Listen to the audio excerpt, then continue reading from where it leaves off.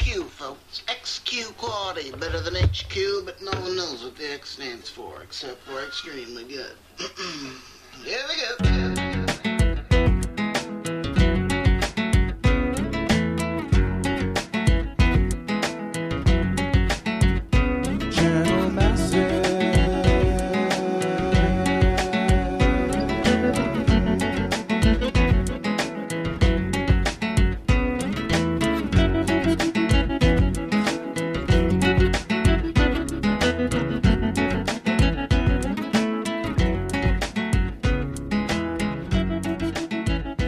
This is episode 180 of Channel Massive. And in honor of this episode's number, we're going to do 180 and make this podcast all about cooking. Yes. I thought it was going to be a retrospective of the year 2011. No. Looking backwards. After we had predictions, let's look back into the past. So this will be a cooking show? Yeah. Will we get your wonderful buffalo chicken dip recipe? No, it's all going to be desserts, brownies and stuff. No, I'm not a big dessert guy. Oh, that's too bad. For you and the listeners. For everyone. Oh, well. No, we're not really going to do that. We are recording remotely because Mark's condition just sounded too scary for me to approach his residence this week. I fell off my ladder when I was working on my book. Messed my back up. Anyway. So we're going to be telling you what we're playing, and our primary focus for this episode, and it may expand beyond this, but we can't really tell you yet if that'll be the case. But yes. Last week we talked about our predictions for 2012.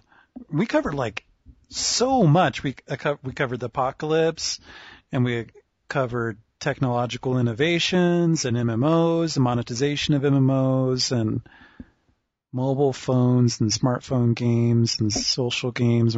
So this episode, we're still going to talk about the future. Right. But things that are more tangible and that are hopefully, fingers crossed, concrete. What games are we looking forward to most this year? And I'm sure a lot of our listeners have games that immediately come to their mind that will be in our top 5 lists that we have here. But you may be surprised by some of our selections. We're interested to hear if you agree with our choices, or if you have choices of your own that are contrary, or if you just want to say something about your favorite brownie recipe. You can send that into mail M-A-I-L at channelmassive.com.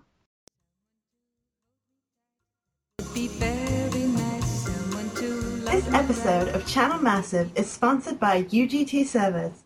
When you order Ventrilo hosting from UGT, you get all of the powerful administration features hardcore gamers want and the ease of use that newbie gamers need. With 24-hour tech support, 13 locations worldwide, and a 15-day money-back guarantee, you'd be crazy not to check them out. Head to ugt-servers.com for all of your Ventrilo hosting needs.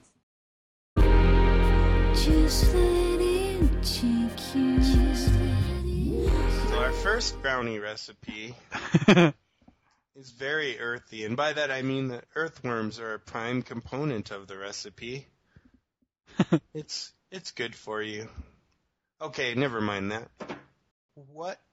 This is usually where we talk about what we've been playing, is Usually. it not? Typically, yeah. This is an atypical podcast because I am sober. No, just kidding. In many ways. But anyway, so let's see. How about we shake things up a bit, and I'll talk about what I've been playing first instead of just throwing you, throwing you right in onto the fire there, so to speak.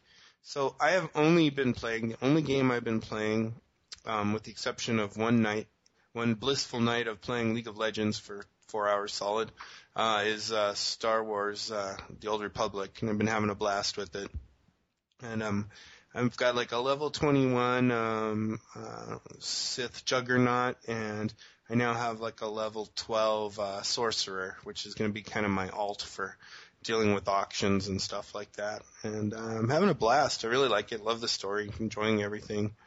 And a lot of friends are starting to show up online to play with, so that's kind of fun. I'm having a good time. I guess that means that I'm not one of your friends because I'm not playing it. No. You're one of my, I said a lot of friends, not all of my friends. I'm just kidding. Oh, My only friends. They're showing up to play. My true friends are playing. Some others, some people who are uncommitted. Unfortunate. Yes. Malcontents. Miscreants. What is it called? Ne'er-do-wells, something like that. I don't know. That's quite poetic. Yeah, are not fully aboard yet, but yeah, it's really fun. Enjoying the hell out of it. And I really had fun playing League of Legends. I played a little bit with my friend Donovan and with Ryan, and we were winning pretty well. We were having a lot of fun. I'm playing Sona a lot with that in Dominion mode and love it. So can't wait to play with Noah too, though. So we have the power of Kog'Maw. Yes. I love branch out. I tried to play a game as Graves because he's a guy that I believe I want to learn how to play well. Oh, yeah. And so I just kind of silently selected to play this guy. And if you don't play the game, listeners, the dude has this kind of, Deadwood / Sling Blade Absolutely. voice acting. And he's very Western cowboy with shotgun and fires buckshot and all that other stuff. And kind of sucked, died quite a bit, but still enjoyed it. I need to branch out. I've locked myself into these certain champions, and I was talking about it with Ryan over Instant Messenger earlier this week, and he told me that he was that way too when he first started playing, because the way the learning curve of the game is, I just went through lots of, well, I didn't go through lots and lots, but I went through many champions, and then I would quit the game because I wasn't good at it with any of them. And out of frustration, I would quit because it's just like, it doesn't matter how many times I play, I continue to suck. And then I finally found a champion that I was good with, and that was Garen. And then that was all that I played. And then I slightly branched out months later, and I think that's when I added in, oh boy, it's all starting to fade. I think it was when I went into Kog'Maw and Sona and a little bit of Teemo. And then since then, I've just kind of been locked into it. I've gotten really, I think, pretty good at Kog'Maw, though I still will play games occasionally where people are like, God, worst Kog'Maw ever, totally sucks, blah, blah, blah, which did happen last week. Totally annoying. But it's just, I was telling Ryan that I did that, and he's like, yeah, I did that too. He said that he had a hard time finding a champion that he was good at and therefore not enjoying the game. And then he discovered Caitlyn and got really good with her. She's a sniper ranged carry type champion as well, like Kog'Maw and Graves and all these other champions I've been mentioning.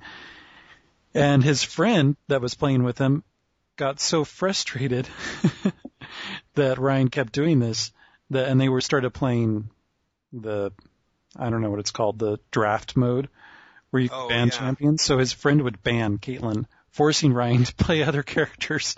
And that's what finally broke him out of it.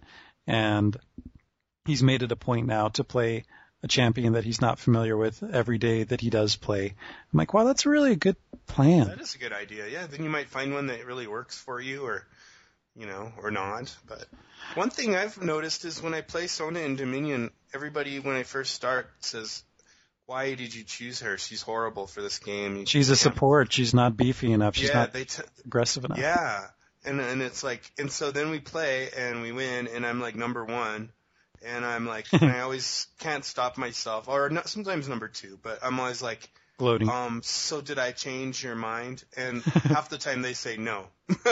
I'm like, even when you're first.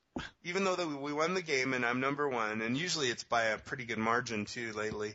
And that's not to say I'm great with Sona. It's just that whatever reason, like her build that I'm using and the situations that she's in are working, you know? Maybe it's because I'm a martyr and I always die and I get the 40 points every time I die. But, just kidding. But, I don't know what it is, but it's just funny when people are like, oh, you can't possibly be doing what you're doing. And I'm like, but I'm doing it. and melting the other team. Yeah. So I don't know what it is. It's just funny to have people tell you can't possibly be doing that, but it's effective. If we win the game, I'd say it's a win. Yeah. And it's like, but if you'd played a different character, we would have won by even more. It's like, well, you don't know that. Oh, whatever. What if I hadn't healed you or given you the speed buff or done the damage or caused defense or, you know what I mean? It's like, it's crap. I don't know. When I've tried to do that, when they've complained at me about my build or my spells that I select, I usually suck. And it's like, you know what, dude? I've reached level 30, not by coincidence, but by dedication of playing this game over and over and over and over and over. And I have found something that works for me, and just because you don't like it or you don't understand it, or in your little walnut-sized brain you can't possibly conceive how it can work, doesn't mean that you're right. Just like when it's helpful to go and look at builds online or strategies online for a lot of games, but sometimes it's really cool when you can figure out how to make the game work your own way. Whether that's in World of Warcraft or any other games that are out there that pose the opportunity to solve things from a strategic perspective, so like strategy games, really. You find what works for you and you freaking play it. But that's not to say that it's not a bad idea to branch out, and I need to diversify, so that's what I'm going to be trying to do. Oh, yeah. I think so. I think I'll try and do that, too. I'll try and play a new character every time, at least once. So cool. That's what I've been playing. What about you? Let's see. I was down at my parents', and I actually finished Portal 2 while I was down there. Oh, cool. With my mom as an audience member because she was too intimidated by the mechanics and the puzzle solving, which I think she was just underestimating her skills and not wanting to really commit herself. I know that she could have done it, but she just wanted to watch, and it was really cool. I really liked where the game went and all the extra backstory that you got. And what's really remarkable is there's some interesting twists as far as the game's single player experience. I haven't had a chance to play the co-op yet. But what's remarkable is none of it was spoiled for me. And that's cool. I figured that something of it would have been spoiled for me, but really I had no idea what was going to happen halfway through with respect to the story and the game. I'll just leave it at that in case someone out there is like me and playing games 8 months later. I have not finished it yet either. But it's really, really cool, and it's very funny, and while tricky, never totally insurmountable, although there were some moments where I'm like, I don't have 2 hours to sit here to commit to finishing this puzzle. So there were times where if I spent about 20 minutes trying to solve something, with respect to my mom sitting here watching me repeat myself and my mistakes, I'm like, what, Game FAQs is right here, and I'm just going to read a little bit, just enough to get me over the next step, and then I'll see if I can figure it out. And usually that's all that I needed. I didn't follow up playthrough guide, but just in the interest of getting through it. And the ending was cool. Really, really love that game. And I've also been playing a lot of the new Professor Layton game, which is great. And having finished Uncharted 3 last week, this was a week of trying different games with my gamer buddy, Chris. Oh, you're right. So we didn't return to Heavy Rain, which is unfortunate because that's how I spent my New Year's Eve. We spent New Year's Eve playing video games until 4 a.m, which is holy crap, was unplanned and unexpected, but it was really awesome because we can play as late as we want. We don't have to work tomorrow. I'm like, what? We don't have anybody waiting for us or whatever. And so we finished Uncharted 3 remarkably at the stroke of midnight, and it was really awesome. And then after that, we got into Heavy Rain and God of War 3. And God of War 3 was just so intense and so much stuff flashing around that we're like, let's put in Heavy Rain. And Heavy Rain is an adventure game by the folks who made Indigo Prophecy. I don't know who's played that on PlayStation 2, but very dark, even darker than I expected. I knew it was a game about a serial killer, but I did not know it was a game about a serial killer killing little boys, and so it was really creepy. Oh, that is creepy. Yeah, and very dark, but still really interesting. And for me as a longtime adventure gamer, I thought it was really well done, but Chris found himself being either bored or depressed, and that ended up being bored or depressed. He's like, I'm really not enjoying this, but we played it. And then when we met up last night, we did not return to that. We instead played Infamous 2, and we played some of the new Legend of Zelda Skyward Sword, which I was expecting to be revelatory, and it ended up really pissing me off, and I turned it off when I got into a game-breaking glitch. And this is in the intro of the game, and so somehow I need to figure out how I'm going to get through this damn game that's already really pissing me off in the first 5 minutes, and is like the longest Zelda game ever, and I'm supposed to finish it within the next couple weeks. I don't see that happening. It was so disappointing, I was thinking, maybe I should just sell this back. It's really made me mad. But I'm not going to do that. It was a gift. And I'll try to get through as much of it as I can and try not to think about a huge game-breaking glitch in a Nintendo game of all things, because I just do not expect that out of Nintendo's first-party marquee titles. But there it was. Stuck. Wow. Couldn't recalibrate it. I mean, it's not like the game crashed. It froze. I mean, I was stuck in a gameplay scenario that I could not get out of. And it was a scenario that I had to finish so that the story would progress. And I could move around and do stuff, but I was just stuck. Kind of like stuck in the geometry, I guess is the best way to describe it. And I could barely get out of it, and then I would just get sucked right back into it. And I screwed around with it for like 10 minutes. I'm like, screw this game, I'm turning it off. Meanwhile, Chris is playing this, and we've been playing all these adult games. He's like, I feel like this is a game for kids. It's like, I feel like it's just so patronizing and just condescending, like, oh, I need to do this. No. Oh, we're going to baby spoon feed you the one thing at a time. And I'm like, this is why I like the handheld Zeldas over the console Zeldas, because they're just trying so hard to be more sweeping and epic, and they end up being kind of slow. But that's my damning initial praise, initial criticisms of that game. Initial praise / criticism / condemnation.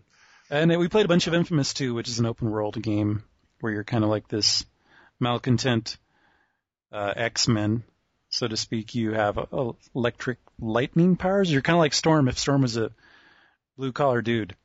Oh, that's cool. Yeah, so you can like surf on power cables, telephone lines, and electricity comes out, and you can throw electricity grenades and shoot electricity bolts and hit people with like a gun that's half antenna. Well, it's like, I guess it's a sword, electric sword that looks like a TV antenna. Oh, wow. And the graphics are cool. They're very high definition. It's an open world game, but the game tries way too hard to establish street cred, and the guy's like, oh yeah, I'm going to go over here. Whoa, whoa. The voice actor just sucks. I mean, he's fine, but stylistically to me, he's just so cheesy. It's ridiculous. And so me and Chris just would make fun of it. I'm like, wow, this game is way more fun with our commentary. It's actually playable. So, yeah. Though that is my gaming of the last week. Well, cool. That was pretty comprehensive, I think. Yeah. It had highs, it had lows. I cried, I laughed. It was awesome. I think it's time to move on to our next exciting, fun-filled segment, which is the mailbag, except for the fact that there's no mail this week. Aw, you got me all excited. And for that, we must condemn our entire listener base, listenership. So, try and do better next week. Dang it. We want to know what the hell you're thinking, what you're playing, what you're excited about, what you're dreading. Tell us your deepest, darkest fears. I guess we were wrong with that whole idea that, they were going to spend their New Year's listening to us. I guess they didn't do it after all. I would have. I guess that means we'll just take a 2-week vacation neither you nor myself listen to us on New Year's either, though. Well, we have to listen to ourselves all day long. That's true. And there's no escaping ourselves, which is potentially listeners' the darker fate. That is. feel lucky. You're only subjected to us like 1 to 2 hours a week. Imagine what it's like for us. Horrible. Horrible, dark. It's a dark, horrible place. Yes. Super fast, I come in last, but just in time for breakfast. We are still only in the first week of January 2012, and we noticed that some other websites were putting up features about their most anticipated games coming out this year, and it didn't immediately, when Mark and I talked about this, I think both of us felt like, well, I don't know if there really is a lot that we're looking forward to. We didn't have any names really quickly in mind. I mean, there were some obvious things that we've talked about during the last year that came to mind, which, of course, you'll probably be able to guess what those are. But I had a hard time trying to come up with stuff, and I think part of it is because there's still a lot of other games that I'm still playing and I'm quite happy with, and some of them are really, really old, but that's okay. And then I'm like, all right, let's pull up the list of games that we know are announced and they're scheduled for this year. And I'm like, whoa, there's this one, and then there's this one, there's this one. So it actually is yet another year of really great video games to look forward to. I initially came up with 17 different games, but Mark was much more responsible and came up with only a list of top 5, and he was even prudent with it and kicked one of his choices off. Never to be seen or heard from again, although it made it onto your list as number 1. So so it all balances out. So Yeah. since he did that, I made some tough decisions and I came up with a top 5 list, but perhaps just for my own personal edification, I did make a list of honorable mentions, which I may or may not mention. Just makes me feel better to see those games listed in the show notes. Yeah, exactly. So Mark, how should we do this? How about we go from number 5 to number 1 and we'll alternate. Round robin? Okay. Yeah. So what's your number 5 choice? The reason that this is cool, listeners, is because there's only one piece of overlap. That's right. Guild Wars 2 is my number 5, and it's just because I was an occasional player of Guild Wars, and I had all but one of the expansions for it, but it never really hooked me like World of Warcraft did. But yet I had a really strong respect for what they were trying to do. I had a total respect for the way they did their PvP, the way they kind of made it a hub-based kind of game, the way they didn't charge a monthly fee. It's like they broke all the rules that at the time were standard, because it was right before the microtransaction games and the free-to-play concepts really started to become, commonplace. They managed to pull it off with Guild Wars, with just selling the game itself and then the expansions, but with no subscription, and I thought that was really cool. And so I'm really curious to see, with all that going for them, I mean, they were making money, they stopped dead in their tracks and said, we just can't progress any further the way we're going, we'd just be milking the franchise, we're gonna take some time off and build Guild Wars 2 and build it the way we always wanted it to be. So I'm really curious to see, with all that backstory, what they've managed to do at this time and what they've come up with and how it compares against, games that have, continued, that are subscription-based, like World of Warcraft and now the Old Republic, and how it also ranks with the free-to-play games that have become very successful, like Lotro and that type of thing. So that's my number 5 most anticipated game. Very well said, Mark, and actually really good choice. When Scott Pruitt and I were over at PAX, we had to stop by and watch some of the Guild Wars 2 going on, and I think that Scott might have even got a chance to play it, and as it turns out, he put tons of hours into the first Guild Wars, really loved it a lot, is really excited about it. I remember that now that you mention it, that he was a devout player. Yeah, and it was funny, there was one moment where we were walking by a booth and we saw this game up on the screen, like, what game is that? It looks really cool, and I think it was this chain link fenced area where every 2 hours a game that supported multiplayer competitive gaming would be played, and so Dominion was being played there and some FPS was being played there, and then also a player versus player, team-based player versus player Guild Wars 2 game was up there, and it was just really cool to watch. And even just watching the regular demo, I think I watched Scott play some, it's like, wow, it looks really cool. And it's a case of one of those upcoming MMOs, they just have that sheen and that sparkle that to me is very alluring, and then the game comes out, I'm like, nope, not going to play it. Because Jim sent us, I don't know if people remember Jim, some people may not. That guy who's listening to every episode from episode 1 knows who Jim is. Yeah, that's right. If any of our remaining listeners know, then kudos to you. You've been around for a long time. But he sent us this video today that was totally hilarious of a glitch in Star Wars The Old Republic where you can activate dance mode or your dance emote during a battle, and then you can become invincible, essentially, and not really take any damage and kill pretty much anything in the game. And BioWare and EA are making a very concentrated effort to try to delete and remove any posts that state this. on their forums because they're trying to, I'm sure, stamp out the bug. But it's just watching this video, because that glitch aside, just watching an enemy stand in one place and fire at you from whatever direction you run to. You run in and you swing, and then you run back, and doesn't matter where you run, the enemy just pivots and keeps shooting at you. You run in. It's just like, it's so monotonous to me. It's just like, how is this interesting at all? Because there's no traditional action gameplay anywhere to be seen in that experience. But it does sum up to me what MMO battles are. And Guild Wars 2, it's like, it looks kind of cool. And I think there's another MMO that's coming up. I think it's Terra. Terra is the one where you actually have to aim, and you can dodge incoming attacks by running around, and it's a little bit more action-based. I'm not sure if that will do the trick for me, but that's really at the heart, one of my core issues with MMOs that keeps me from them. But if you play it, I'll be really excited to hear what you think about it. I will let you know. Now, to make you breathe a sigh of relief, people who are listening, I will probably not be as well-spoken or detailed or eloquent as Mark in my choices. Mark was talking, and I'm like, oh, crap, do I even have that much to say about my choices? But maybe Mark will be able to fill in for me, like I've just totally tangented and rambled on his choice for. That's right. I will jump in.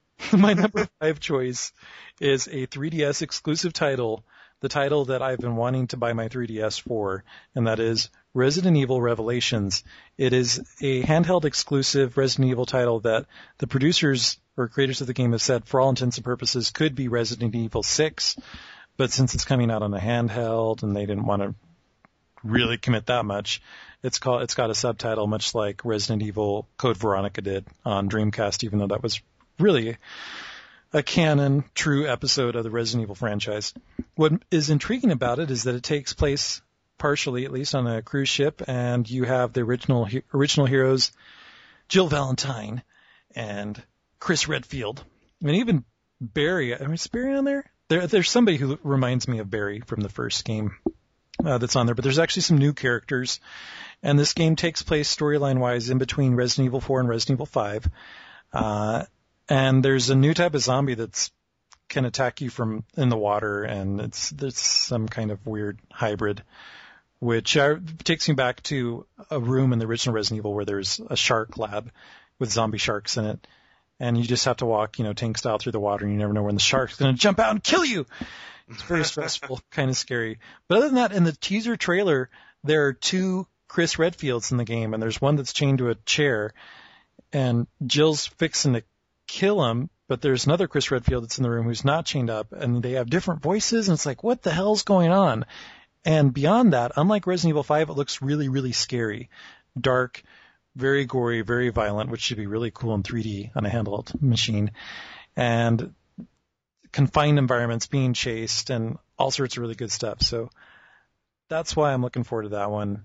I've really enjoyed my 3DS so far, but I think I'm going to have that enjoyment reach maximum capacity when Resident Evil Revelations comes out later this month. We'll fully realize it with Resident Evil Revelations. There'll be a lot of ours. Kitty cat. Oh, that's cool. Well, awesome, man. My turn, huh? Number 4 for Your me go. is Dota 2. What? It's true.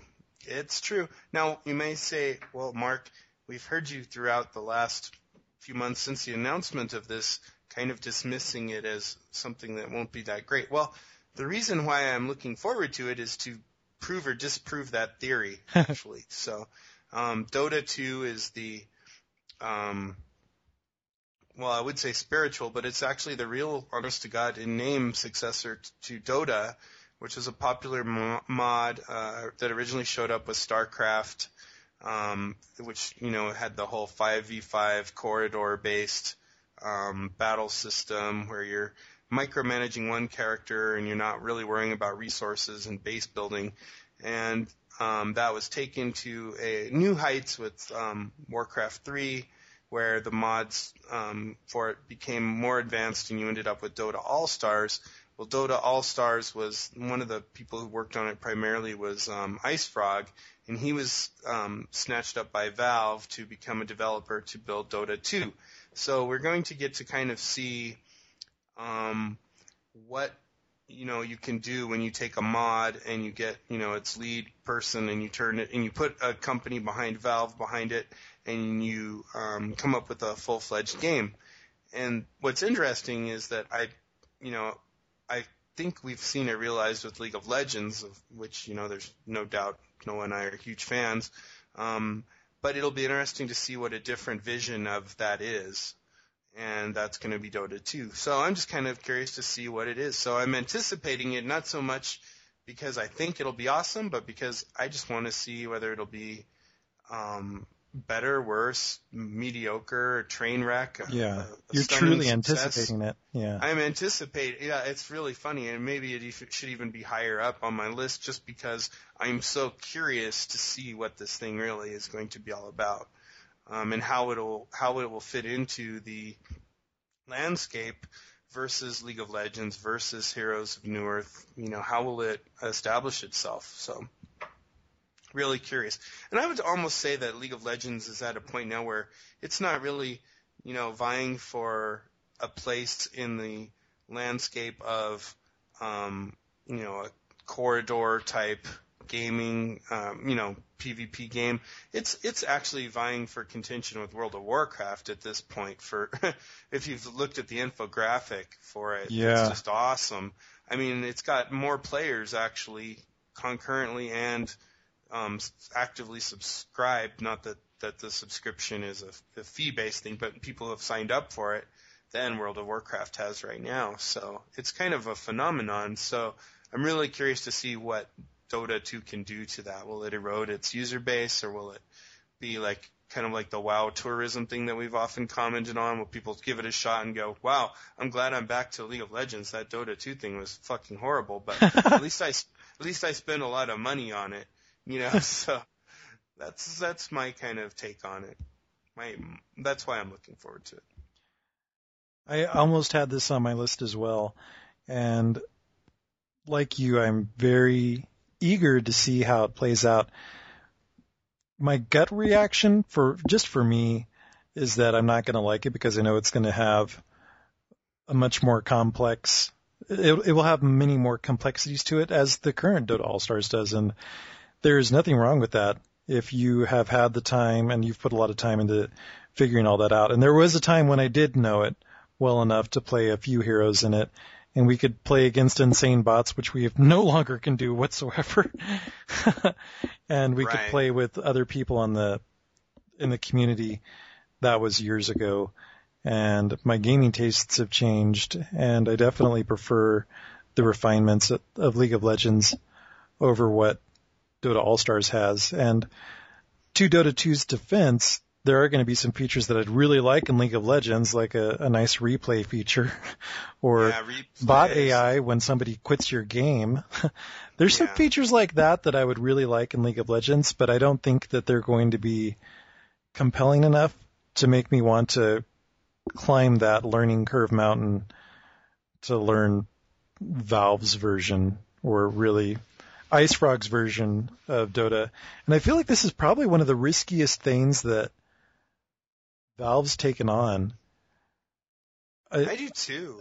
Because it's another company's intellectual property in a lot of respects. I mean, whether it's the name or it's the character designs, it just really it leaves me ill at ease even still. And we'll all be over it a year after the games come out, and it's something in the past. But I find that kind of funny too, because Tom Caldwell from Riot is he's their design director, and he was working at Blizzard as a designer for World of Warcraft and for the Warcraft 3, the Frozen Throne. And I wonder what his take is as he sees, basically the IP from Warcraft 3 and the whole world of Warcraft in general, not the game, but the IP from Warcraft, re-released, renamed basically, but not really much else has been done to it. And kind of respun as like a Valve franchise. Yeah. And I think that's really weird because I was looking at some gameplay footage when we were preparing for the podcast, and I'm like, oh, this must be about the Pandoran for Warcraft, World of Warcraft's expansion. And I'm like, oh, never mind, it's Dota 2. It's like, it's just stuff like that where you could make that simple of a mistake because you're seeing characters that are so identified with Blizzard. Identifiable with Blizzard, Yeah. being kind of re-released by a totally different company that has nothing to do with it. So And didn't do It's kind of anything weird. truly legal to take that. I mean, it's like China building rip-off Walt Disney parks. oh, totally, yeah. Spiritually it is. I mean, I'm not trying to say it's exactly the same thing, but to me it feels like that. Yeah. It's Yeah. weird. It's just a weird thing. So, yeah, I think you and I are both very much anticipating Dota 2. Are you going to actually buy it, or Well, I don't know if, do we know if, I don't think we even know if it's going to be free to No- play or for retail or nobody not. knows. And Nobody I knows. bet you it's going to be free to play. Microtransactions, I think they're probably going to try to copy the League of Legends model full bore. Yeah. Which That would be makes the sense. smart move. Yeah, I mean, if you're really going to try to be competitive and make a dent and establish yourselves beyond just having the Dota name, you need to make it free to play because that's how those other games took off. That's for sure. Absolutely. Didn't work for Heroes of Newerth to have a retail model whatsoever. No, they sure tried that, though, didn't they? They sure did. Sure did.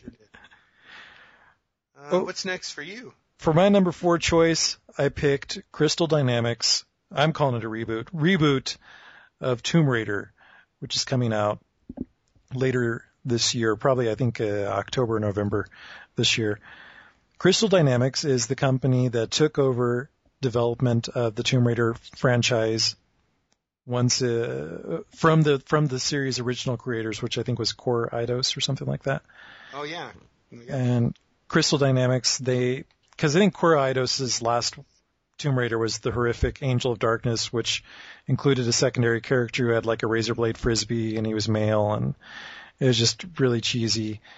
And Crystal Dynamics got a lot of credit for creating Tomb Raider. Guardian of Light? They made that, but before that they made Legacy, Oh, yeah. Anniversary, and Underworld. Underworld. Yeah, which But- were pretty good, but Guardian of Light was freaking awesome. That was really cool. You know, I was just talking to some people about that today, in fact. That's how awesome it is in a totally different conversation. We were just like, man, they really got that right. You know? For sure. Just the gameplay was so well done. Yeah. In fact, I need to play that again. That was one that I forgot to play with Chris the other night. We'll have to do that. So, You have to play it adversarially, of course. Though. well, yeah, that's the only way to initially Yeah. play it. As you and I have played it, of course. Well, yeah, Throwing people grenades at can't- each other. No one can watch us play that and stay in the room. Yeah, without being seriously annoyed. Yeah. Yeah. So, the Crystal Dynamics, Tomb Raider Underworld wasn't all that great, but definitely re-solidified its reputation with Tomb Raider Guardian of Light. And just the initial videos and backstory of this new Tomb Raider game, which is almost survival horror, if not plain survivals. It basically takes Lara Croft at age 17 or 18 and her boat crashes or capsizes on an island full of really creepy, cannibalistic, murderous people, monstrous people in a way.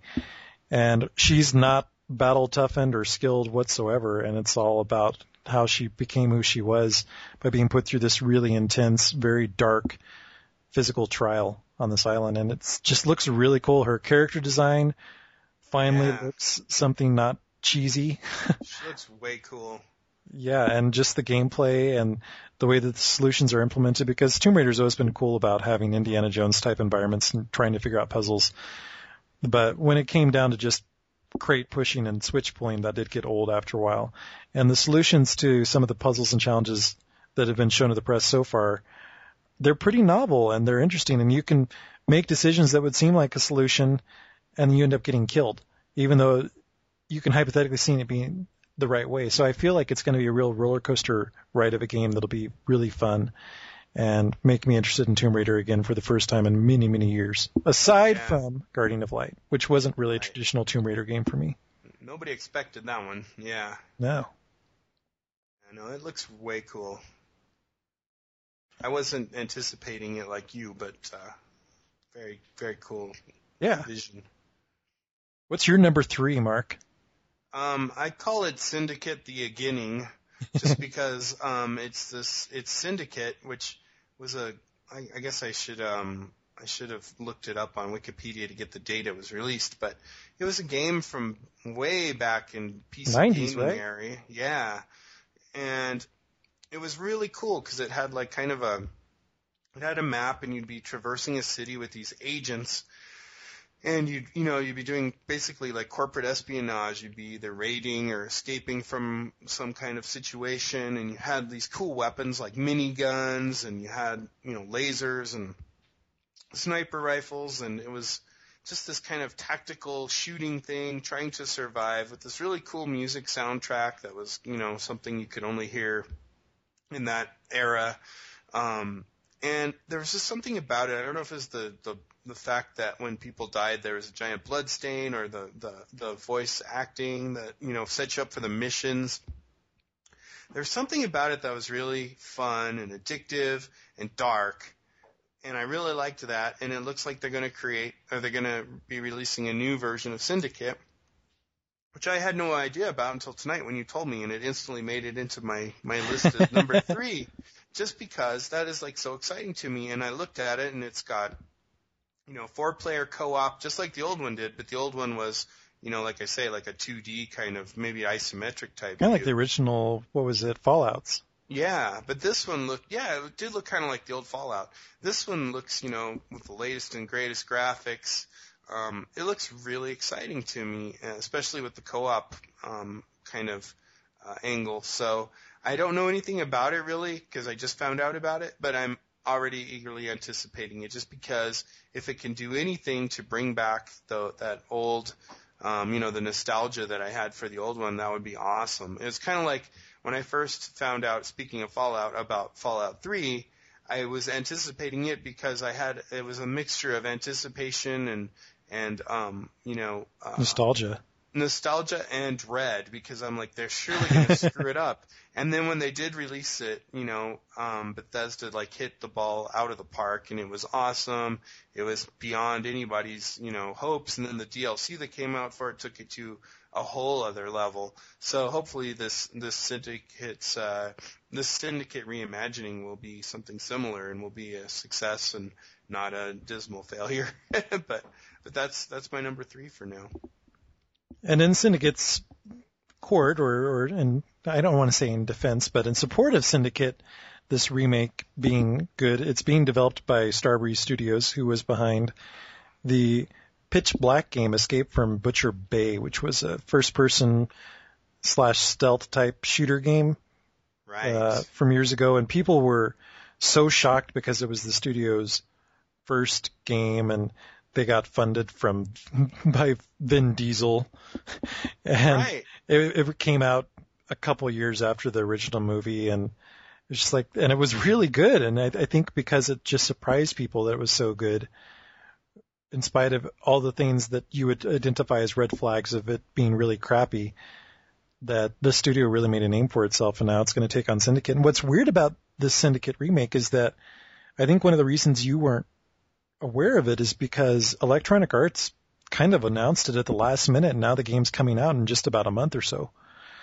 which is pretty crazy. Yeah, so, it's just like, bam, going to be out. And I'm like, I haven't even heard of this, I was really surprised that they did that. Yeah, I'm not sure why, because Nintendo has done that with a couple of its games. There was one called Excite Bots, which was kind of like Excite Truck and Excite Bike. And it was actually a really good quality physics-based kart racing game where you could deform the environment and your karts could do all sorts of zany things. But it was announced just like a couple months before it came out, and it was a first-party title, and it had a lot of great development behind it, and the game didn't do that well.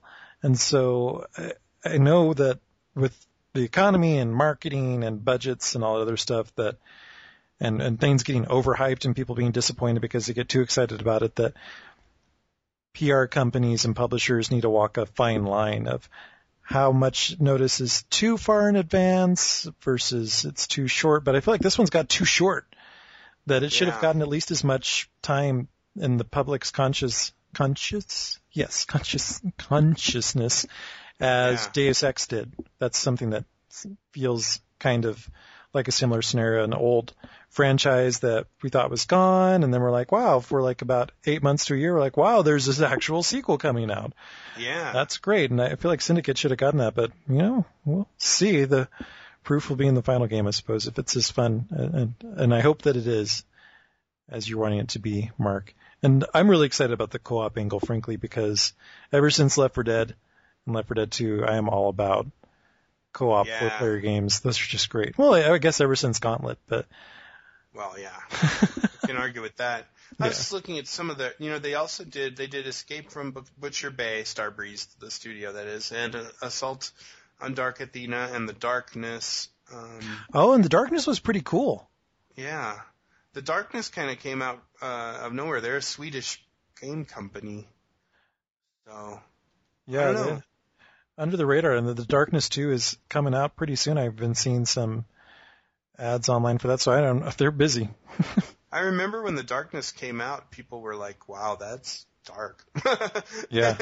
I mean, pardon the pun, but I mean, they were like, it's kind of dark. So I kind of like these European game developers because they seem to be able to do some things that we just kind of forget we can do here in the States and come up with unique and interesting, kind of gaming titles. And hopefully the Syndicate will realize that, potential, because it does look to be really exciting to me. So we'll see.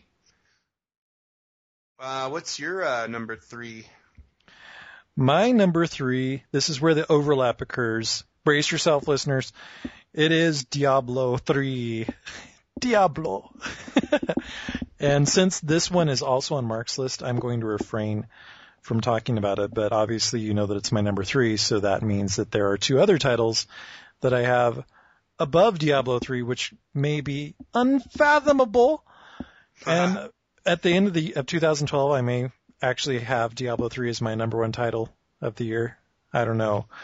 And these other titles that I put above it won't be better, but they're all really good. That's my vibe right now, and I'm going to leave it at that and let Mark take back over with his number 2. Right. And you have seen Diablo 3. We saw it when our friend Ryan That's right. play it, and it's still on your list, so that bodes well. My number 2 is Mass Effect 3 from BioWare. I hate to say it, but my fanboyism is kind of rampant. I mean, there's a few game publishing or game development companies that I think can do no wrong, and it's Blizzard, BioWare, and Riot.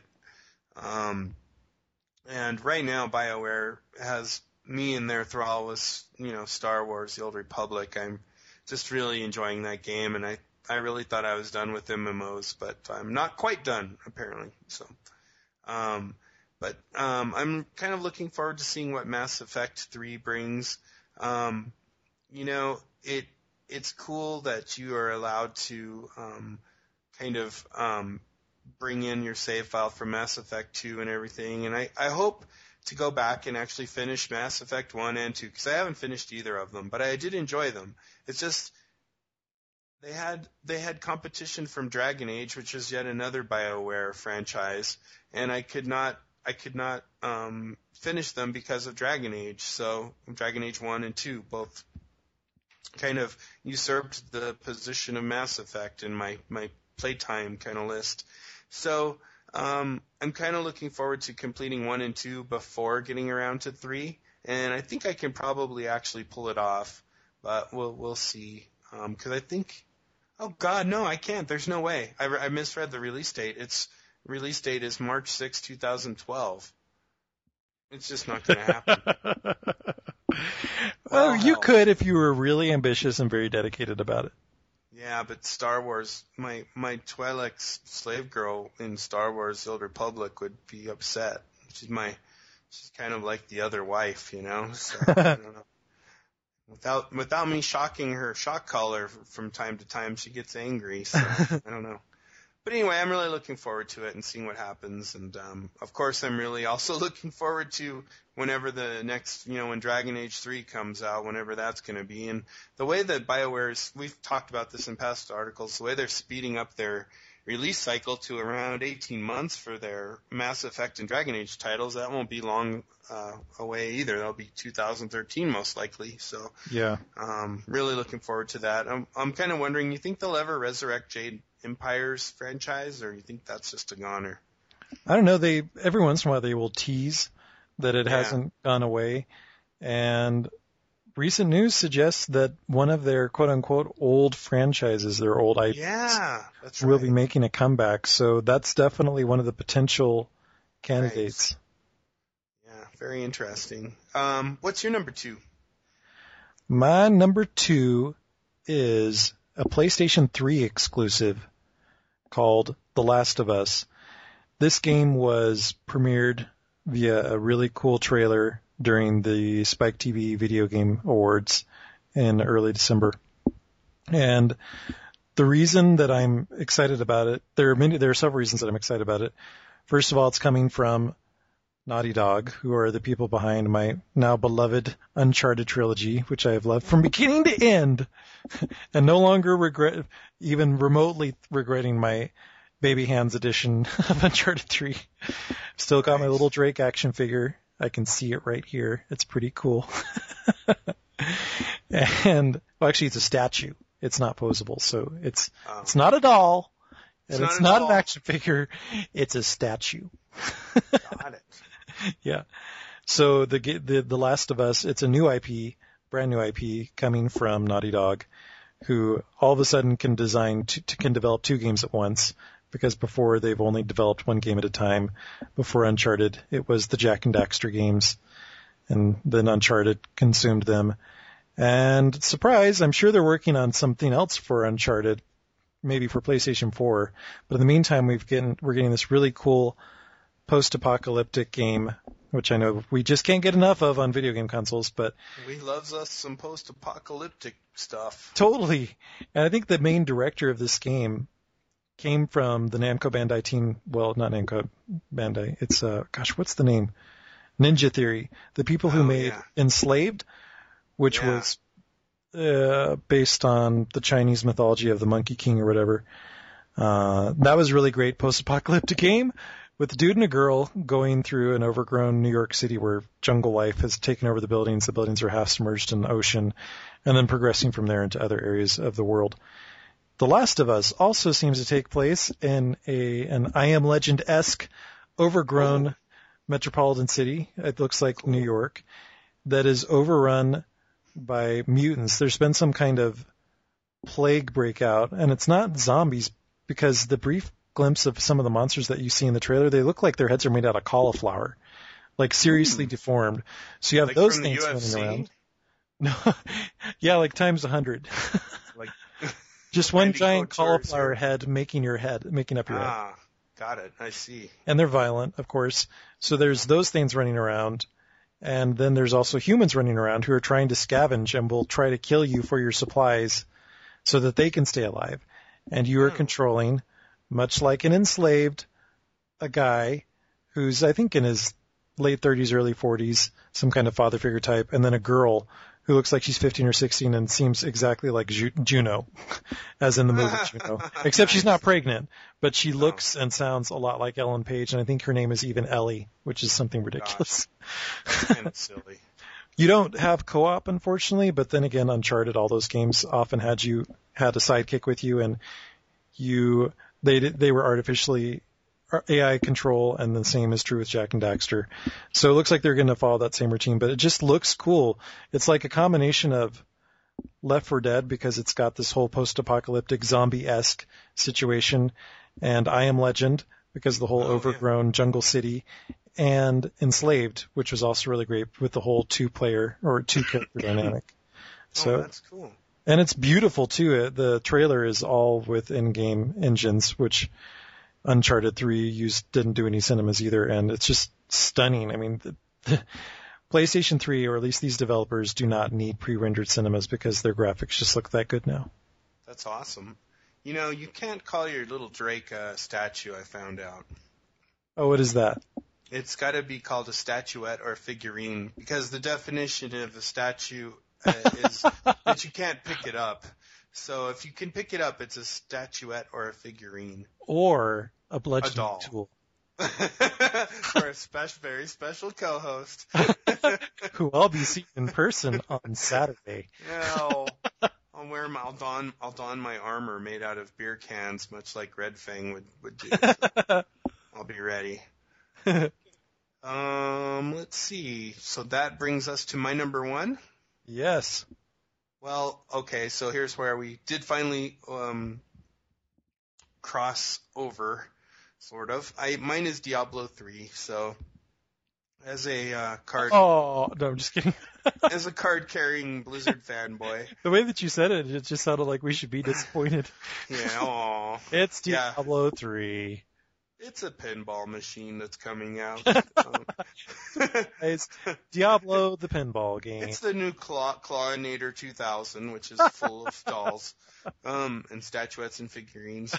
No, it's Diablo 3, and you know, there's not much to say about it other than I've lost so much of my life to Diablo 2. I played through Diablo 1 and what'd you call it? It wasn't made by Blizzard, but whatever the expansion thing was for that. And then Diablo 2 and the expansion, I just I spent so much of my life playing it and loved it so much and was just so into it, that I just know that I'm almost afraid of what'll happen to my social life and my relationship with my wife and children when Diablo 3 comes out. It'll be like, you know, I don't know what's going to happen. It could be bad. But I'm excited. I'm really excited to play. Mandated. Couples, yeah, we'll have to go to like marriage counseling and stuff, and then that's when the kids will come in and my son will be like, I haven't seen my father in 4 weeks, and they'll be like, where's he been? And he's in the house. He's just in the basement. He's not going to work anymore. And I'll have like this hermit beard and all this stuff, you know, and just be wearing my bathrobe all the time, big fuzzy bunny slippers.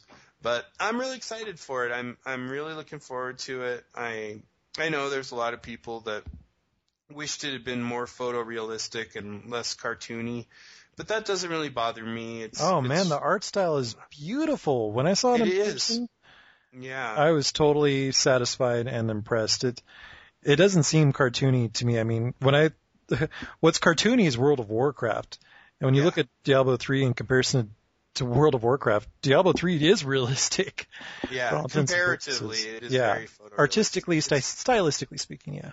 Not quite so much as Diablo 2, but Diablo 2's resolution was 800 by 600. Yeah. At 1920 by 1080, it's a whole different ball game.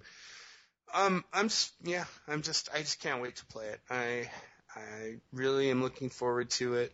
And my words have escaped me for how much I'm anticipating it, so it's solidly at my number 1, and hopefully it won't disappoint. I think the aspect of Diablo 3 that's most exciting to me, and it's just because it's my favorite thing to do, it's the whole co-op gameplay aspect of it. Because I think you played it a lot, both co-op and single player, but predominantly it sounds to me that you played it single player.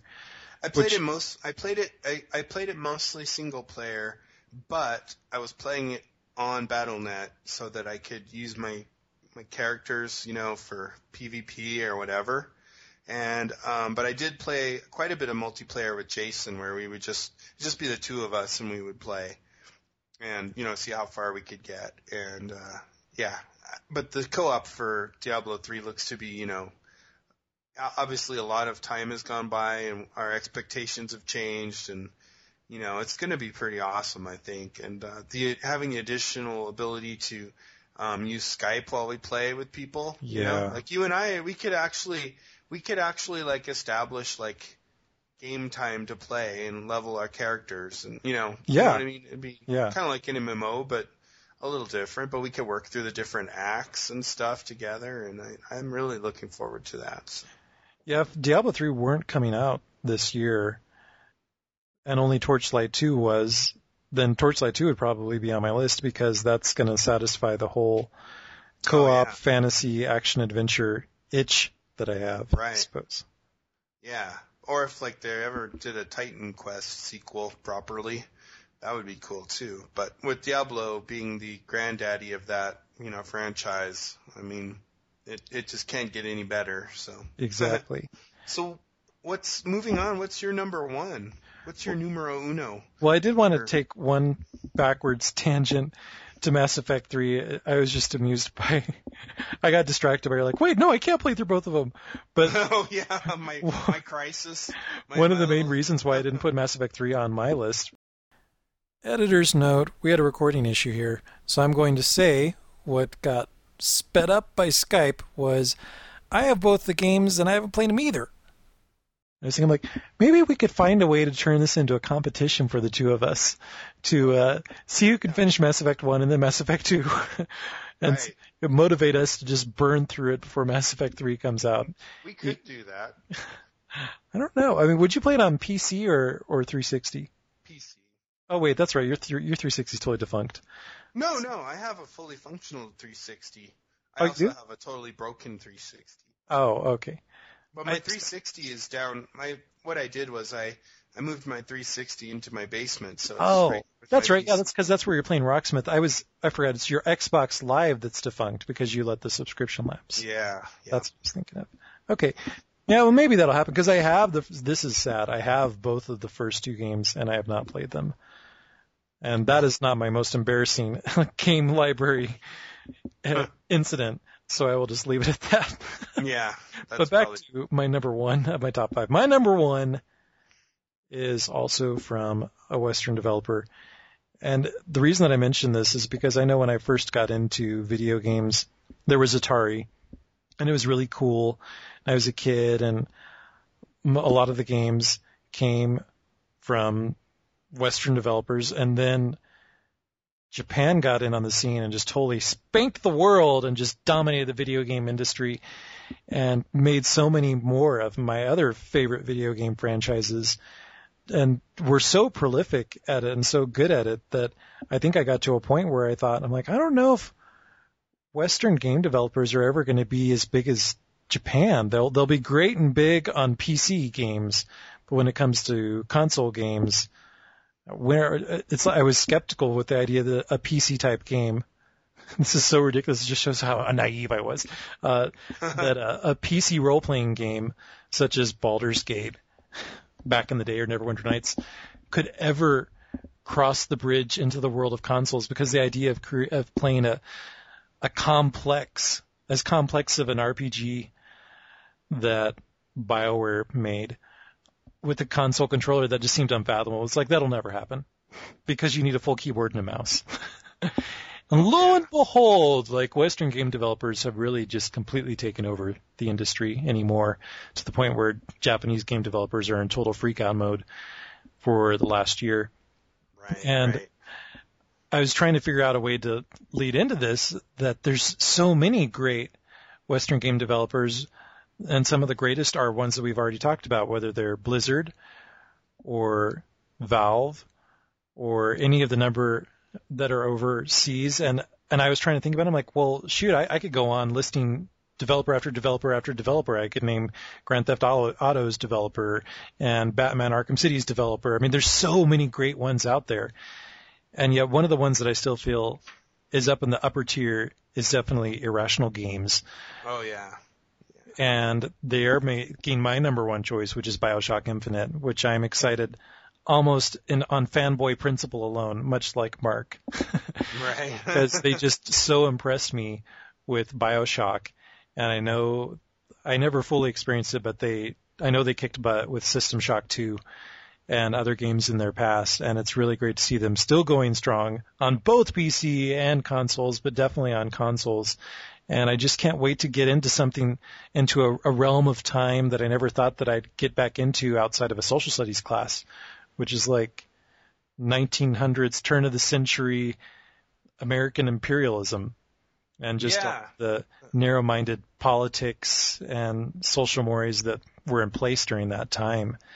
And then add on to that it's a floating city, and there's all these blimps, and there's this super gigantic automaton robot monster, and the supernatural aspects that also came up in BioShock, and knowing that there's going to be some kind of philosophical debate and quandaries to consider and discuss with other people, much like the original BioShock did. It's just like, wow, I cannot wait for that. It looks really cool.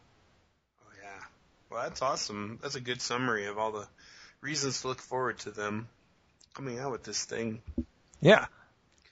Plus, I just want to see like that what they can do with Art Deco in the sky. Definitely. They are very, very talented folks on an artistic front. Oh, I mean, that's the thing about the whole BioShock thing is, like, the whole Art Deco thing, I think was, like, it's, like, one of my very favorite, like, what would you call it? Art styles? Architectural Art styles, yeah, architectural styles. It was just such a, like, it's, like so hopeful and kind of, like, almost, like, idealistic. Space age and idealistic. Yeah, and yeah. It's such a positive kind of thing, and, you know, unfortunately, it's something we don't see very often anymore. Very true. But to see like an entire, underwater, like, setting done that way, or to have it in the clouds, I mean, it's so cool to see that, and the way their art direction works, and the way they, their attention to detail and everything, it's done so darn well that you really feel like you're there. So I can't wait to try that myself. Although it was in my list, but it got bumped when you told me about Syndicate. So it was my number 3. So that was one of your honorable mentions. Do you have any other ones that almost made your list? No, that's pretty much it for me. What about your honorable mentions? As I mentioned, listeners, I had a long list. So just going quickly, I'm really looking forward to Dead or Alive 5 because that was the game that got me into 3D fighters, and I love the reverse mechanic in that game. Does. And I love the destructible environments. So I'm really looking forward to the next chapter in that. SSX, I've cooled down a bit on. I was really excited about it, and when I got a chance to play it at PAX, it's still cool, but it's still, what I want is another SSX Tricky. And SSX, they said that they took inspiration from 2 SSX games, which were Tricky, and I think it was On Tour, which was the last one that was made after SSX 3, which featured skiing, which is not in this new SSX game. But it still feels like it's used more towards realism. And what I really loved about the original SSX and SSX Tricky was it's so goofy and arcadey. I mean, like a snowboard course that goes down a frozen volcano in Hawaii. Oh, yeah. Or the pinball machine course, and then all the cheesy celebrity voiceovers. It was just so over the top and really great. And this one uses the gimmick that they've taken satellite imagery of real-world mountains around the world. And so you actually go down Fuji and Kilimanjaro, and I don't know what other random mountains they chose, which is cool, but it's just serious. Right. And I want arcadey fun. So it could still be that. So I'm holding my breath. Ni no Kuni, the White Witch's Wrath, or something like that. It's a game being made by the developers behind Professor Layton, which I love that series. And the art style is Hayao Miyazaki, the guy who made Howl's Moving Castle and Spirited Away. Some really famous Japanese animated films, very celebrated. So that has potential to be really cool just by the combination of that pedigree. Quantum Conundrum is coming from that lady who came up with the original Portal and was working on Portal 2, and then she quit. So this is her next game, and it's a downloadable, so it should be really easy to try out. Oh, yeah. Then there's the Star Trek game, which follows it uses the art style and the mythology and the reboot established in the last movie, and you play alternatingly as Kirk and Spock, and you kind of escort them through a very balls to the wall action experience, which is definitely not traditional Star Trek in any way, but I would love to have another really cool Star Trek action game. And as Mark mentioned earlier, you said that you really loved Elite Force. That was also another one of my favorites. Oh, I think for like most people, Elite Force was such a shock because it had like the wonderful platform kind of jumping puzzles to it that pissed off so many people. But for a select few of us, it made it like so memorable. So I would love to see something like that again. Yeah, and so it went to show that there's such thing as a really fun and really good Star Trek action game, and I wouldn't mind having another one of those because often Star Trek games are pretty 50-50 or maybe more 70-30. Yeah, that's certainly in terms true. of being bad versus good. So my next game, honorable mention, is Dishonored, which is notable because it's coming from Arcane Studios, who are the people who made Dark Messiah of Might and Magic, and also, I think, Thief. They might have worked on that, I'm not sure as well. Mm-hmm. Arx Vitalis. They have it's a new IP. It's set in a futuristic dystopic world, or it's an alternate version of the world, and it's stealth, multiple solutions, and first-person perspective. It looks really cool. Last but not least, XCOM. Not the strategy one that was just announced, because I wasn't like a hardcore fan of the turn-based strategy alien invasion game. But this is coming from the people behind BioShock 2, and it's got this really funky, stylized 50s aesthetic to it. It takes place in an alternate version of 1950s America, and it goes back and forth between X-Files style first-person battles against black alien goo and monsters, and then investigative research at certain locations. And it sounds really intriguing. It could totally fall on its face, but that combination of exploration and research with really cool, scary action horror sequences sounds pretty cool. Oh, yeah.